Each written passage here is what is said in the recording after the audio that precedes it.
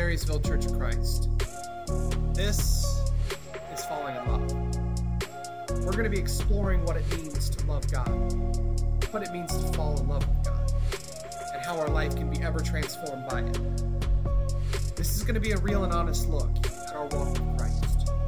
We're going to be asking tough questions, giving tough answers, healing scars, overcoming wounds, and most importantly, learning to love our Savior. Welcome, and I hope you enjoy this time together.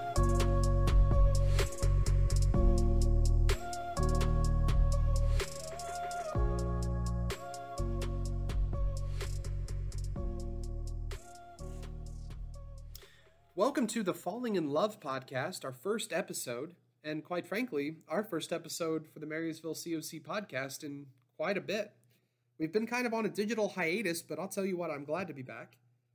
And I'm glad to be back behind a microphone. This topic is really fascinating to me. Falling in Love is the name of the series. And I don't think there's anything that captures the human imagination quite like falling in love. There have been countless number of books, poems, songs, movies, TV shows, etc., all on this idea of falling in love. And I think the reason why it's so accessible, why it's so consuming, is because all of us know what it's like to experience love. Love is unlike anything else. And it's hard to put into words. Love is a verb that motivates us to do incredible actions and feats. Love is a noun, it's a person that has changed our life. Love it's an adjective. It's an adverb. It's everything. Love is, well, it's love. Even me saying that word brings to your mind memories and feelings and emotions. Because once love comes into your life, it transforms you and you can never get rid of it. Once love has left an imprint on your soul, there's nothing you can do to scrub it away. Once we've tasted of love, we'll never be able to taste anything else. For some of us, this means that we have a heart full of memories of love that bring us joy and a smile to our face. It means that there are impressions of people who have loved us all over our hearts and souls. But also some of us carry the scars of love. Love that was unrequited, love that was unfulfilled, or love that left us heartbroken. But one thing's universal. Love changes us.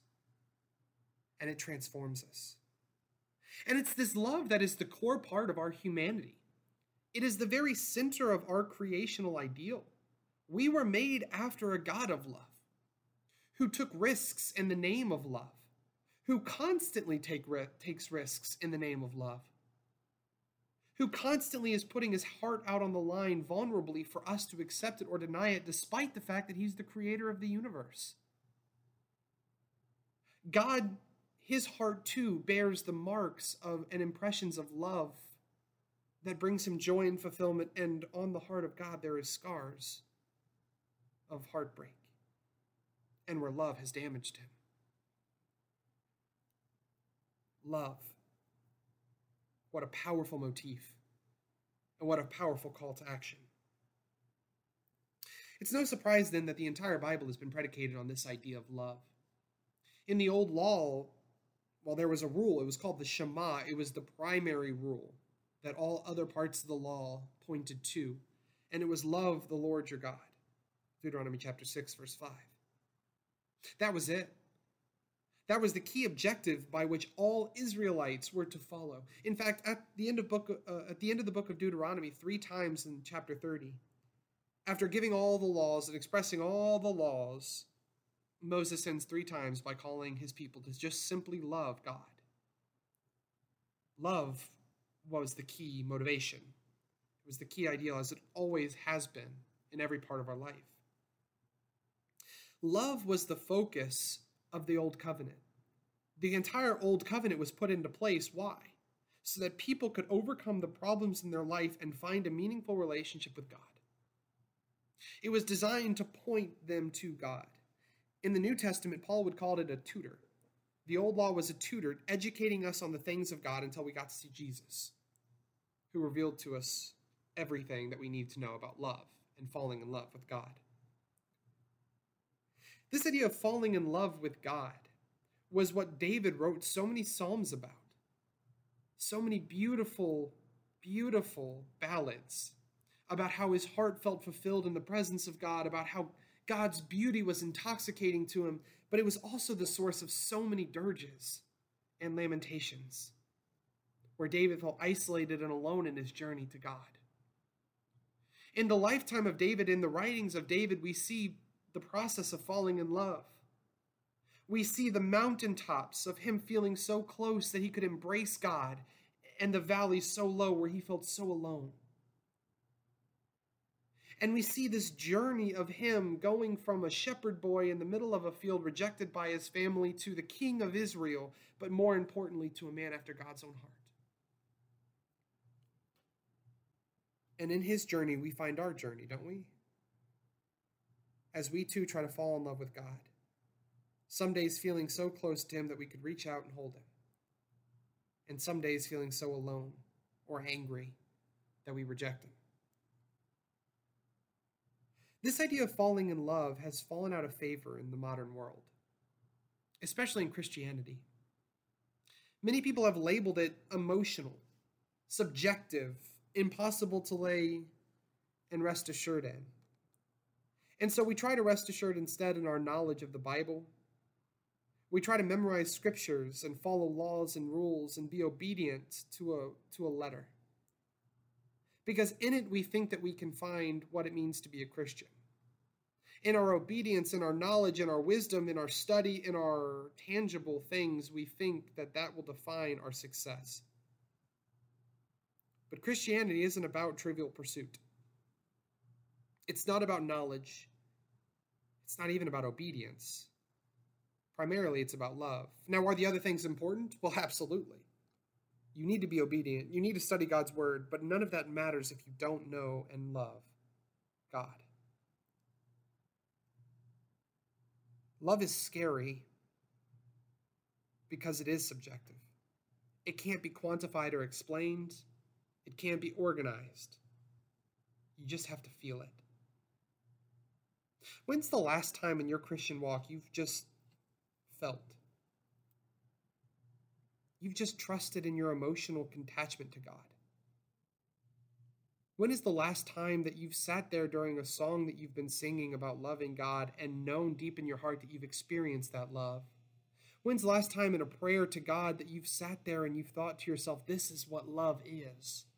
When's the last time that you have felt his embrace, his words tickling your ears? When is the last time you felt his warmth and his assurance? Those moments define Christianity far more than our psychological or intellectual pursuit. The moments when we know God is there, not because we know it's written in a book somewhere, and not because we can quote 100 scriptures as to why we know it, but rather just to know it. When's the last time you felt God? The last time that you've experienced falling in love with him? This series is going to be unlike many other biblical series that you've undergone. It's not going to be a normal study because we're going to be pursuing the subjective. We're going to be pursuing the intangible. We're going to be pursuing love and your journey in falling in love with God. You know, I think we should start here. I think we should start with right now you considering where you are. Over the next several weeks, we're going to be undergoing this journey together as we all try to pursue God in our own life, falling in love with him. We're going to be looking at stories of love. We're going to be studying principles of love. We're going to be putting in place tools and exercises we can do to try to experience this love. But I think we need to start right now with an honest look at where you are in your love life with God. Where are you with your love life with God? Right now, do you have a deep and passionate love for him. Not only the knowledge about him, not only the ability to quote the stories that reference his love, but rather the experiential knowledge of what it is to love God.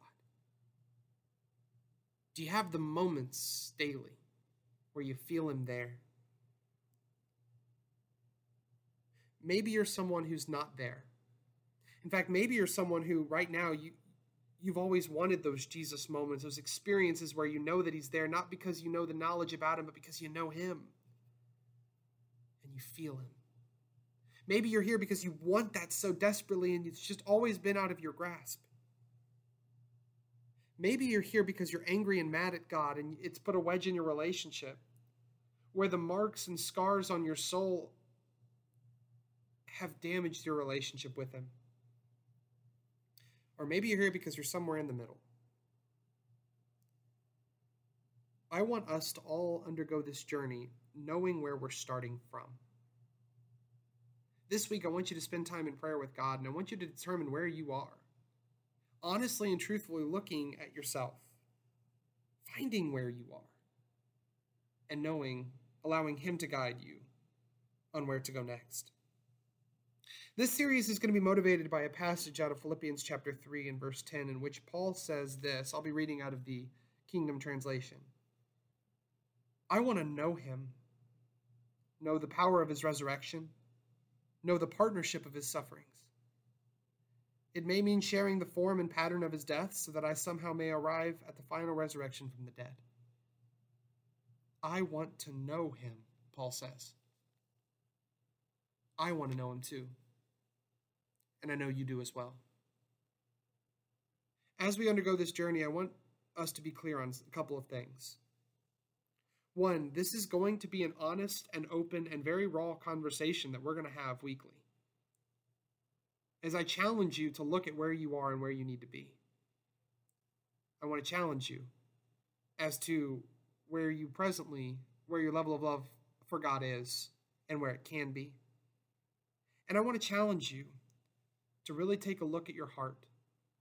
Parse through every scar, every impression, every memory, and every emotion you have towards God. And let's deal with them all. So at the end of this, we can truly fall in love with God. I'm glad you're doing this journey with me. And I hope this is as beneficial to you as it's going to be for me. And I hope over the next couple of weeks, you experience what it is to fall in love with God. Know where we're starting from. And next week, we'll find out where we're going. God bless you.